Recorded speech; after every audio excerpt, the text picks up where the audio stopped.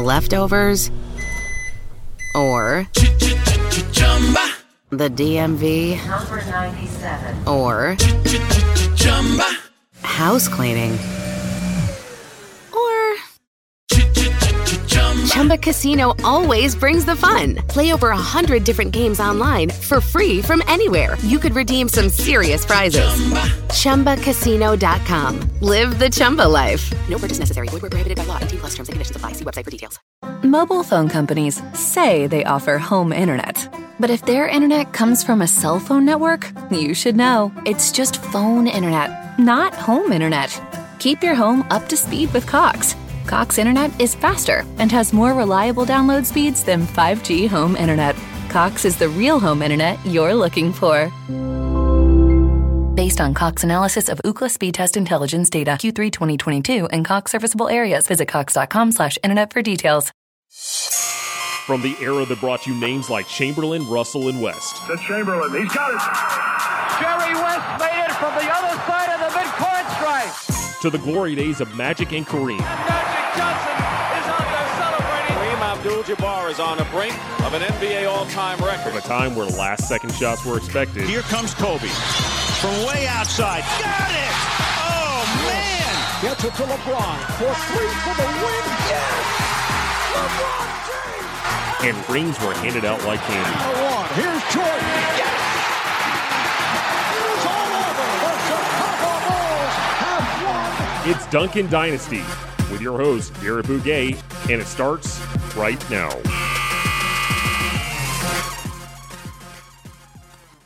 Welcome to another episode of Duncan Dynasty. I'm your host, Garrett Bouguet, and with me, a very special guest, a co-founder of the Duncan Dynasty podcast, Mr. Anthony Brown is back after a long hiatus. Anthony, it's great to have you on. It's great to be back.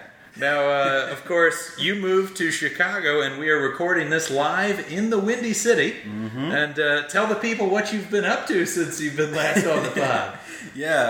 I'm going to grad school now, so I'm getting my master's in social work from University of Chicago. It's been a really busy year, but got a little bit of a break here before my study abroad trip to India, which will be next week, so keeping busy.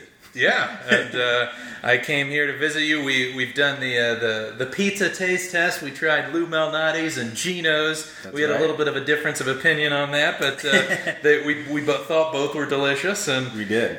We thought it would be a good time to bring back the MJ versus LeBron debate. Of course, if you guys have been listening to us since the inception of the show, you know that we love this topic. We've discussed it on numerous occasions. This will be part 5 of that series. Wow.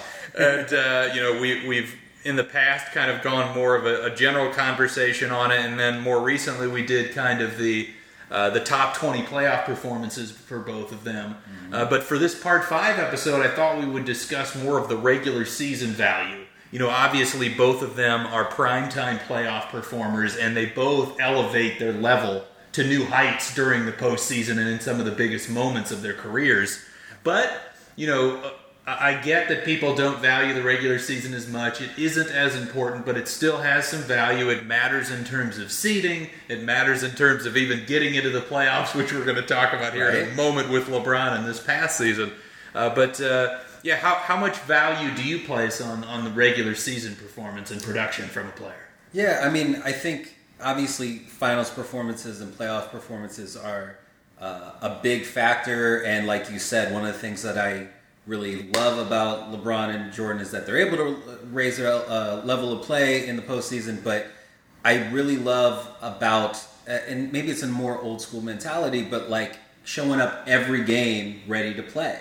Obviously, I like, from a performance aspect and from a safety aspect, that we do a better job of maybe looking at players' minutes and trying to keep players healthy, letting players play for a longer, amount of time, and their quality of life is better after they retire. But at the same time, I think there's something about people who just, every time they're on the court, showing up ready to play and not taking games off, Yeah, and the sports science has shown that playing 3 to 4 games a week is pretty detrimental to your body, and it can increase the likelihood of injuries, it's so amazing that a guy like Michael Jordan, after that broken leg in year 2, that he played 80 games every season essentially and rarely got hurt. And LeBron's been the same way. Sure. And, you know, for the people that are on the LeBron side of this argument, they'll also talk about with the three-point line and how popular that has become.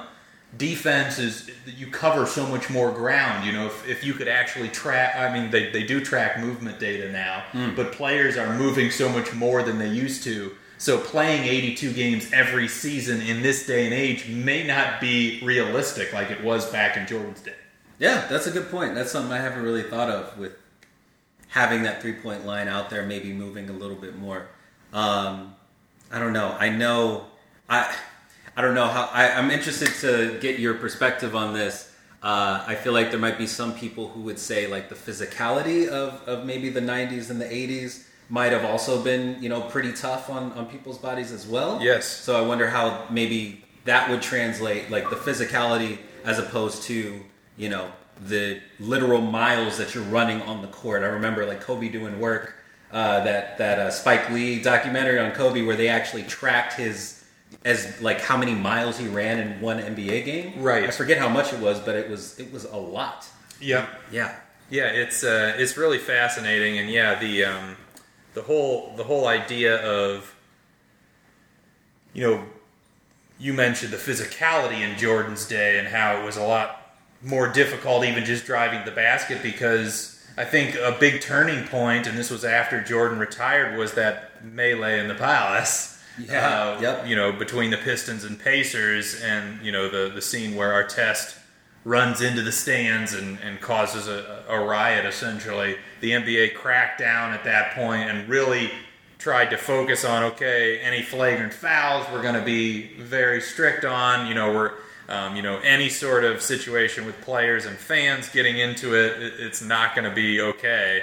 Right. And, you know, you watch a game from the 80s, and it almost seems like every game there's some sort of a commotion or a fight that's about to break out. Mm-hmm.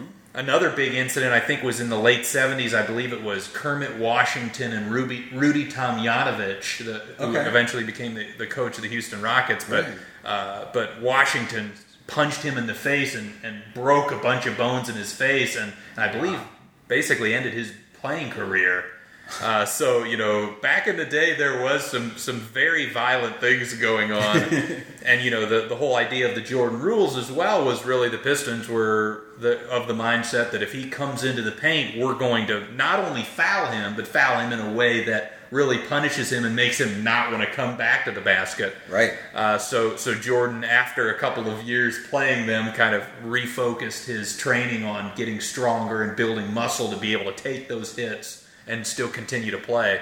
But yeah, it is fascinating to think about, and you know, the idea that back in the day the airlines weren't as great. That's the accommodations weren't as great. So even though, yes, players in today's day and age have to move around so much more than they used to, there are some benefits as well. Yeah, I think of that, like Jordan's response to the Pistons and the Jordan rules was to work even harder with his trainer, Tim Grover, I believe, to build up his body. And I feel like that was still at a time where maybe the conventional wisdom was still, you shouldn't lift that much because that'll throw off your shot. And I think Jordan was maybe a trendsetter with that. He was lifting on game days as well. He didn't change his workout schedule for that, and really build up his body during that time to be able to take those hits.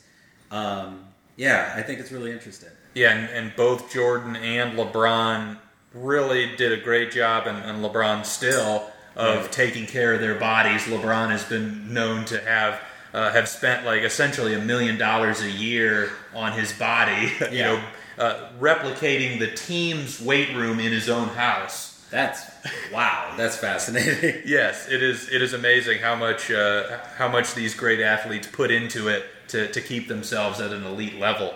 But I wanted to get this sort of regular season value discussion going in terms of some of the stats, and there are a lot of similarities.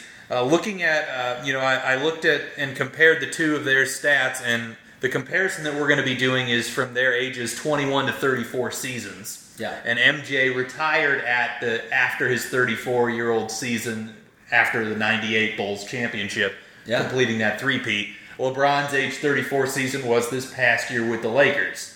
Wow. And I also cut out the first 2 years of LeBron's career to match up the starting points because, of course, LeBron came out of high school and MJ stayed a couple of years in college. Sure. But comparing the ages 21 through 34 seasons, in terms of a couple of the advanced stats, one is value over replacement player, which is an advanced stat that's widely used. Michael Jordan has about 8.9 VORP.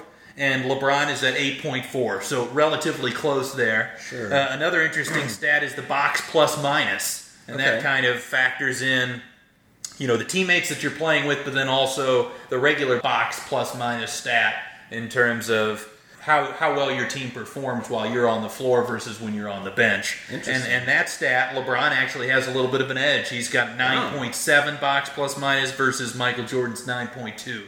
Interesting. So that could also, there are other factors involved there, like, how good your bench is.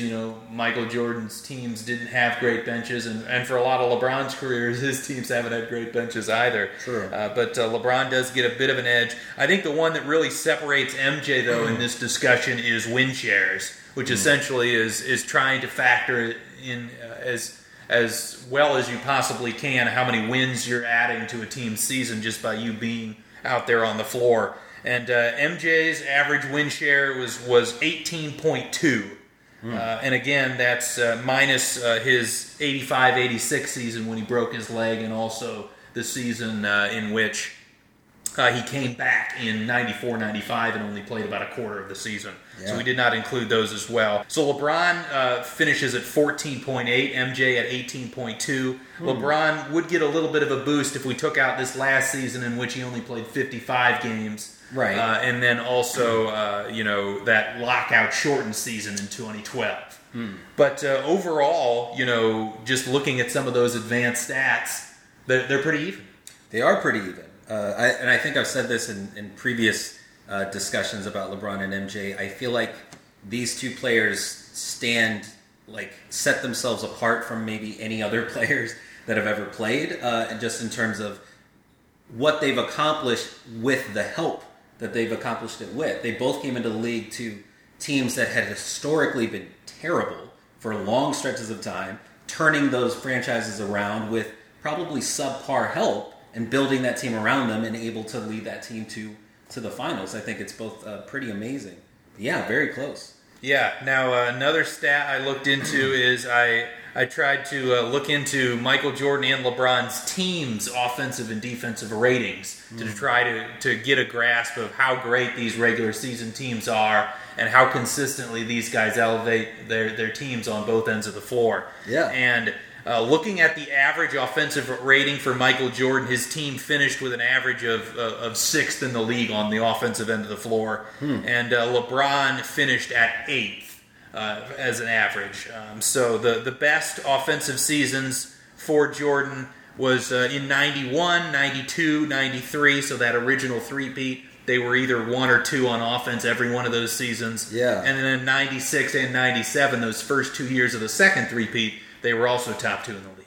Yeah, that is really impressive. And I mean, whenever we're talking about top teams of all time, we usually end up bringing up some of those Jordan teams of which of those Jordan teams deserves to be in that conversation. That's really amazing. But I mean, again, close with LeBron with at 8th, but interesting that he doesn't have any 1 or second place finish. Yeah. Now he's got quite a few 3s, 4s, and 5s. He finished top 5 in offense in the 09 season, so the second to last season in Cleveland.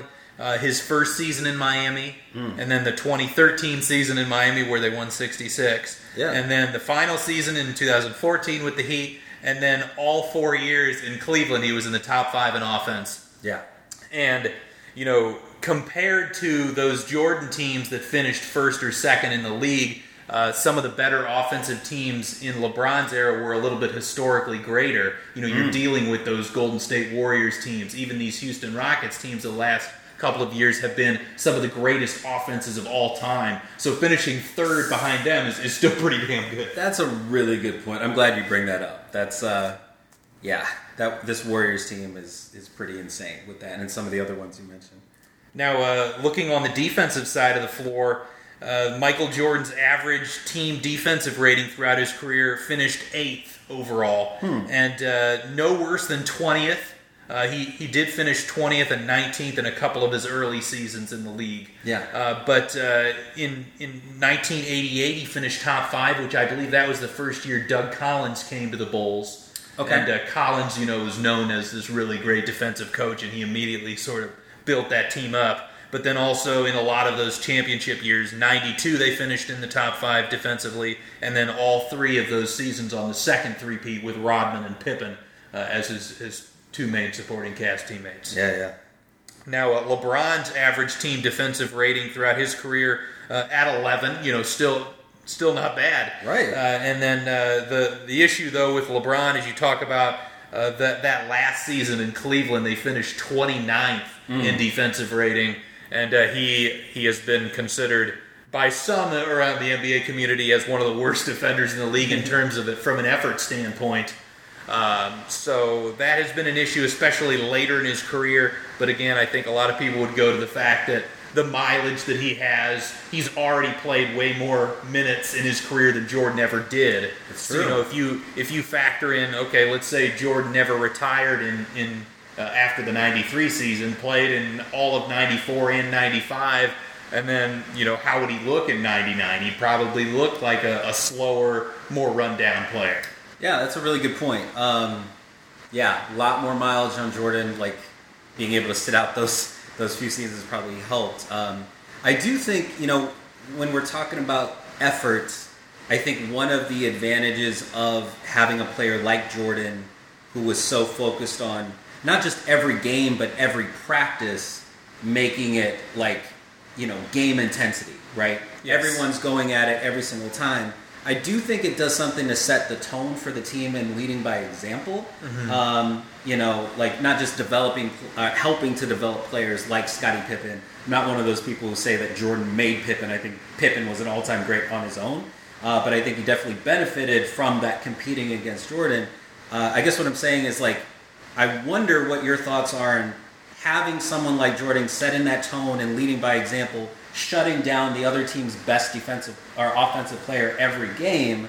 Do you think that translates into the postseason a little bit better, or is it better to do maybe what LeBron's trying to do, conserve that energy, get to the playoffs, and then raise that level to where he's been putting up, like you said, some of the best postseason performances we've seen in a long time, maybe ever? Yeah, I think because typically, I think with both MJ and LeBron, the offenses pretty much revolve around them. Sure. So offensively, I think what LeBron does, it works. Yeah. I think even during the regular season, he conserves a lot of his energy on defense and puts most of it towards the offensive end of the floor. Right. But he's able to, even if he's not going full tilt in the regular season on the offensive end, he's able to just step it up a level, and his teammates can still play because the ball's going to be in LeBron's hands. They're not doing anything different. They're just probably getting more open looks, more opportunities because defenses are having to hone in more on LeBron. So I think offensively, that, as you said, maybe taking it easy, conserving energy a little bit is okay. But I think where it really has an impact is defensively. Yeah. And why I think as LeBron has gotten older, his teams on the defensive end have gotten worse and worse. Although last year the Lakers were a respectable 12th. Sure. But, yes, practicing and developing the habits of making proper rotations and putting in the effort on closeouts and chopping your feet and making sure you don't just get blown by every time and forcing that help that is really detrimental, where a guy has to help really soon, so then the ball handler has a lot of time to determine that when and where he's going to pass the basket. Yeah, no, I think it's really interesting, and I've watched a lot of different interviews from a lot of Bulls players over the years, and I've heard people like Steve Kerr and others, say that watching Scottie and watching Jordan go all out in practice, even on defense, taking charges and stuff like that, it makes it where the Jud Bushlers of the world are like, yeah, I'm going to take a charge too, without a second thought. Where not to take away from LeBron's teammates, but I wonder if that how that plays into it, But like we're saying, it still is very close. We're talking about Jordan's team's defensive ratings as 8 and LeBron's as 11. So it's not like there's a landslide difference here. It's very close when we're comparing these players. Yeah, and to finish out LeBron's team defensive stats. Sorry. No. I didn't get to it earlier.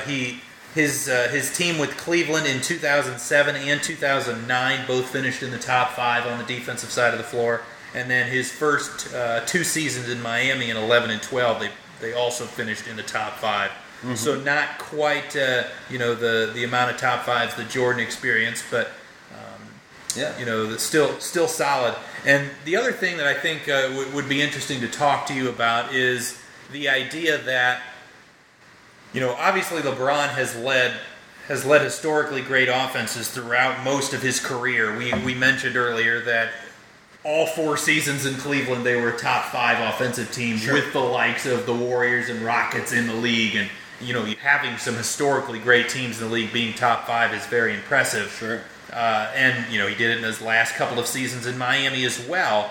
But last year the Lakers finished 24th in offensive rating in the league. Yeah. And a big talk going into last offseason was, Magic Johnson and Rob Pelinka not getting the appropriate personnel around LeBron, the not having the shooting.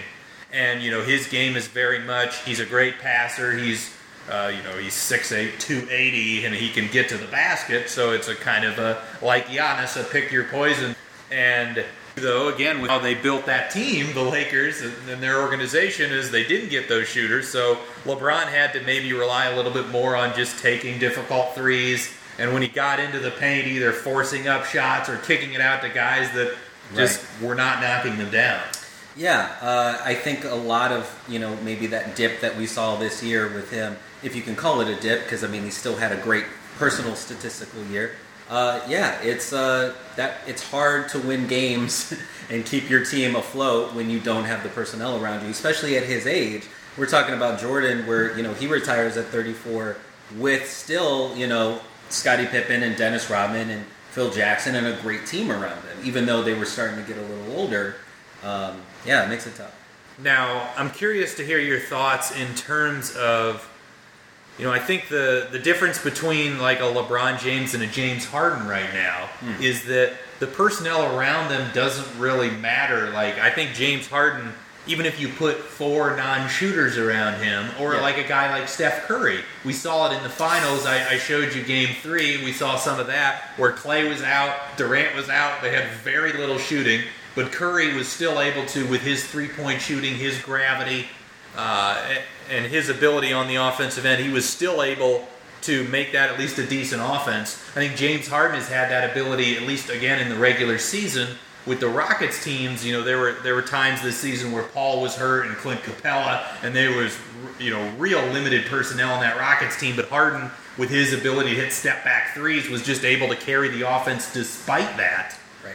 So, what's your thoughts on the idea that LeBron was not able to lift that Lakers offense despite the limited personnel, the limited shooting, and maybe Jordan and his ability to potentially carry an offense despite not having the greatest supporting cast? Yeah, I think this goes back to something we've talked about a lot, with kind of just the style of play versus Jordan versus James, and maybe with Curry and Harden too.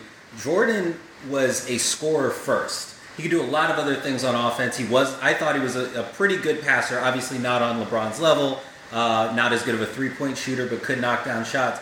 He was going to attack the basket every single time unless you double-teamed him, and he's going to get those pull-up jump shots, and he was deadly with mid-range. Right away, too. Right as he came into the league, he was deadly with that mid-ranger. Exactly, and then added to his game as well with post-ups and everything else.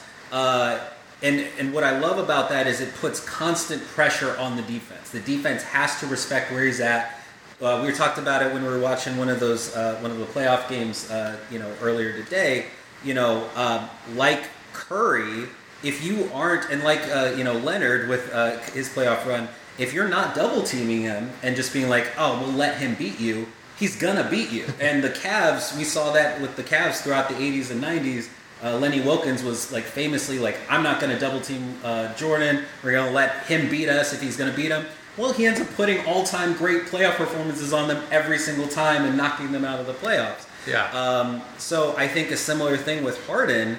You can take maybe a subpar cast of characters around him because he's constantly requiring a double or triple team. And then if you pass out of that double or triple team, it's way easier for those maybe subpar players to score. Now, I mean, not saying LeBron doesn't put pressure on the other team, but I think he's got the skills and the ability to score to put that pressure on the team. I think maybe I would like to see a little bit more of that. Maybe that could have translated with this team.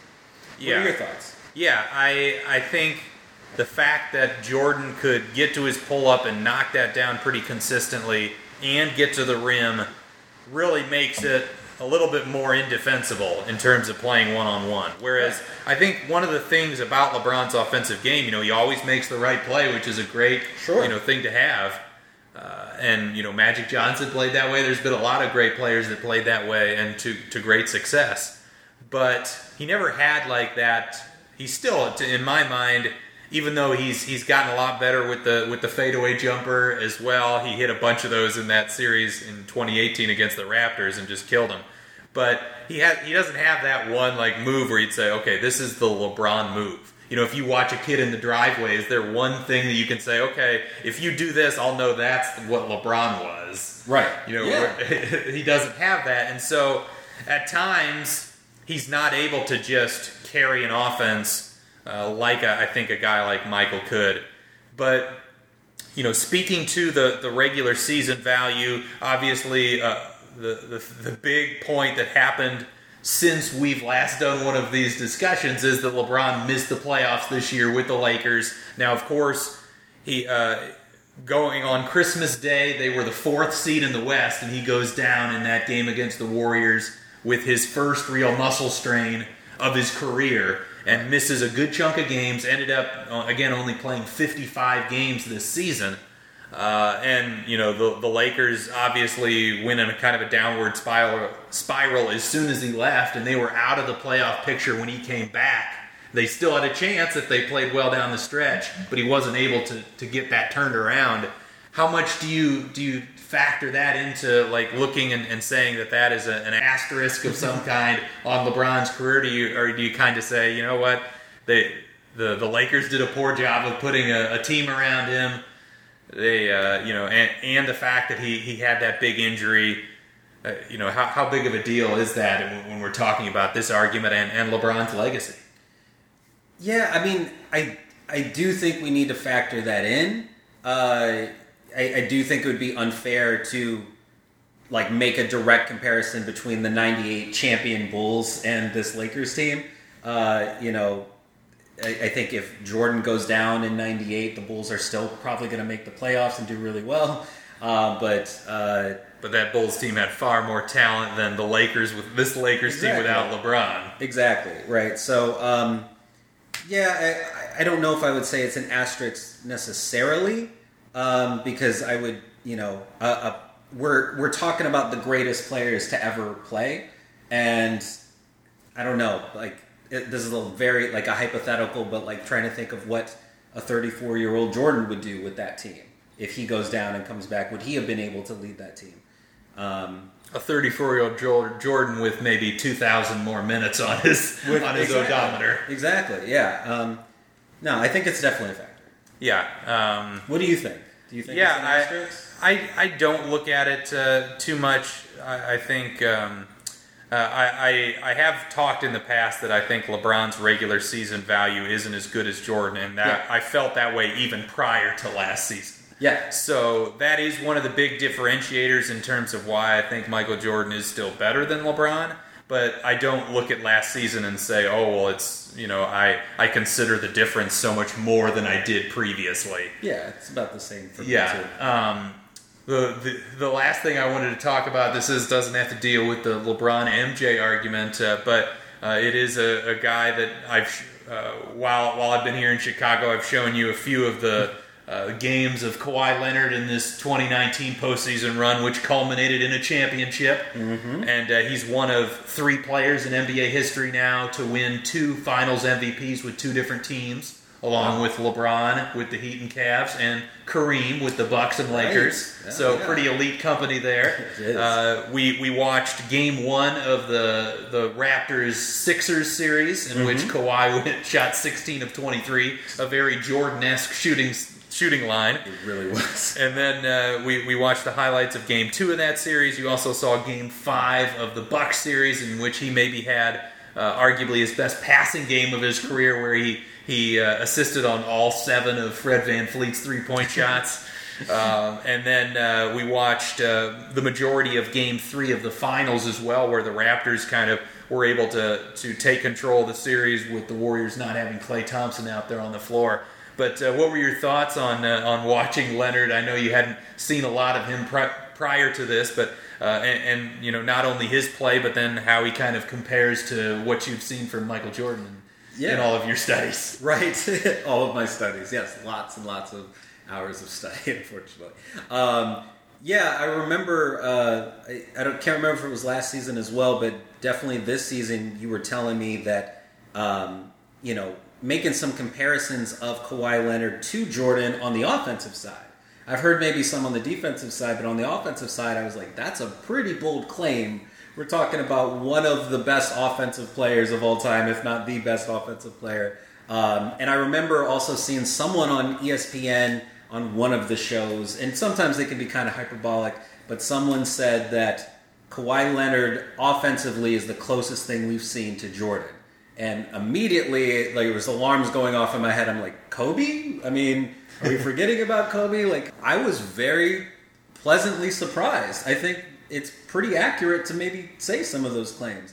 Very, very Jordan-like in, I think, how smart of a player is and how well he's picking his spots within the offense. One of the things we talked about, too, in one of the games where the rest of his team was doing pretty well scoring-wise, and he was able to kind of take a back seat, still get like a quiet 20 points into the third quarter, but he's getting assists, he's getting rebounds, and keeping his team in the game. And as soon as his team starts missing some shots, he turns it on again and starts putting some scoring going there. And then also, very consistent from the foul line as well, putting constant pressure on the defense with attacking the rim.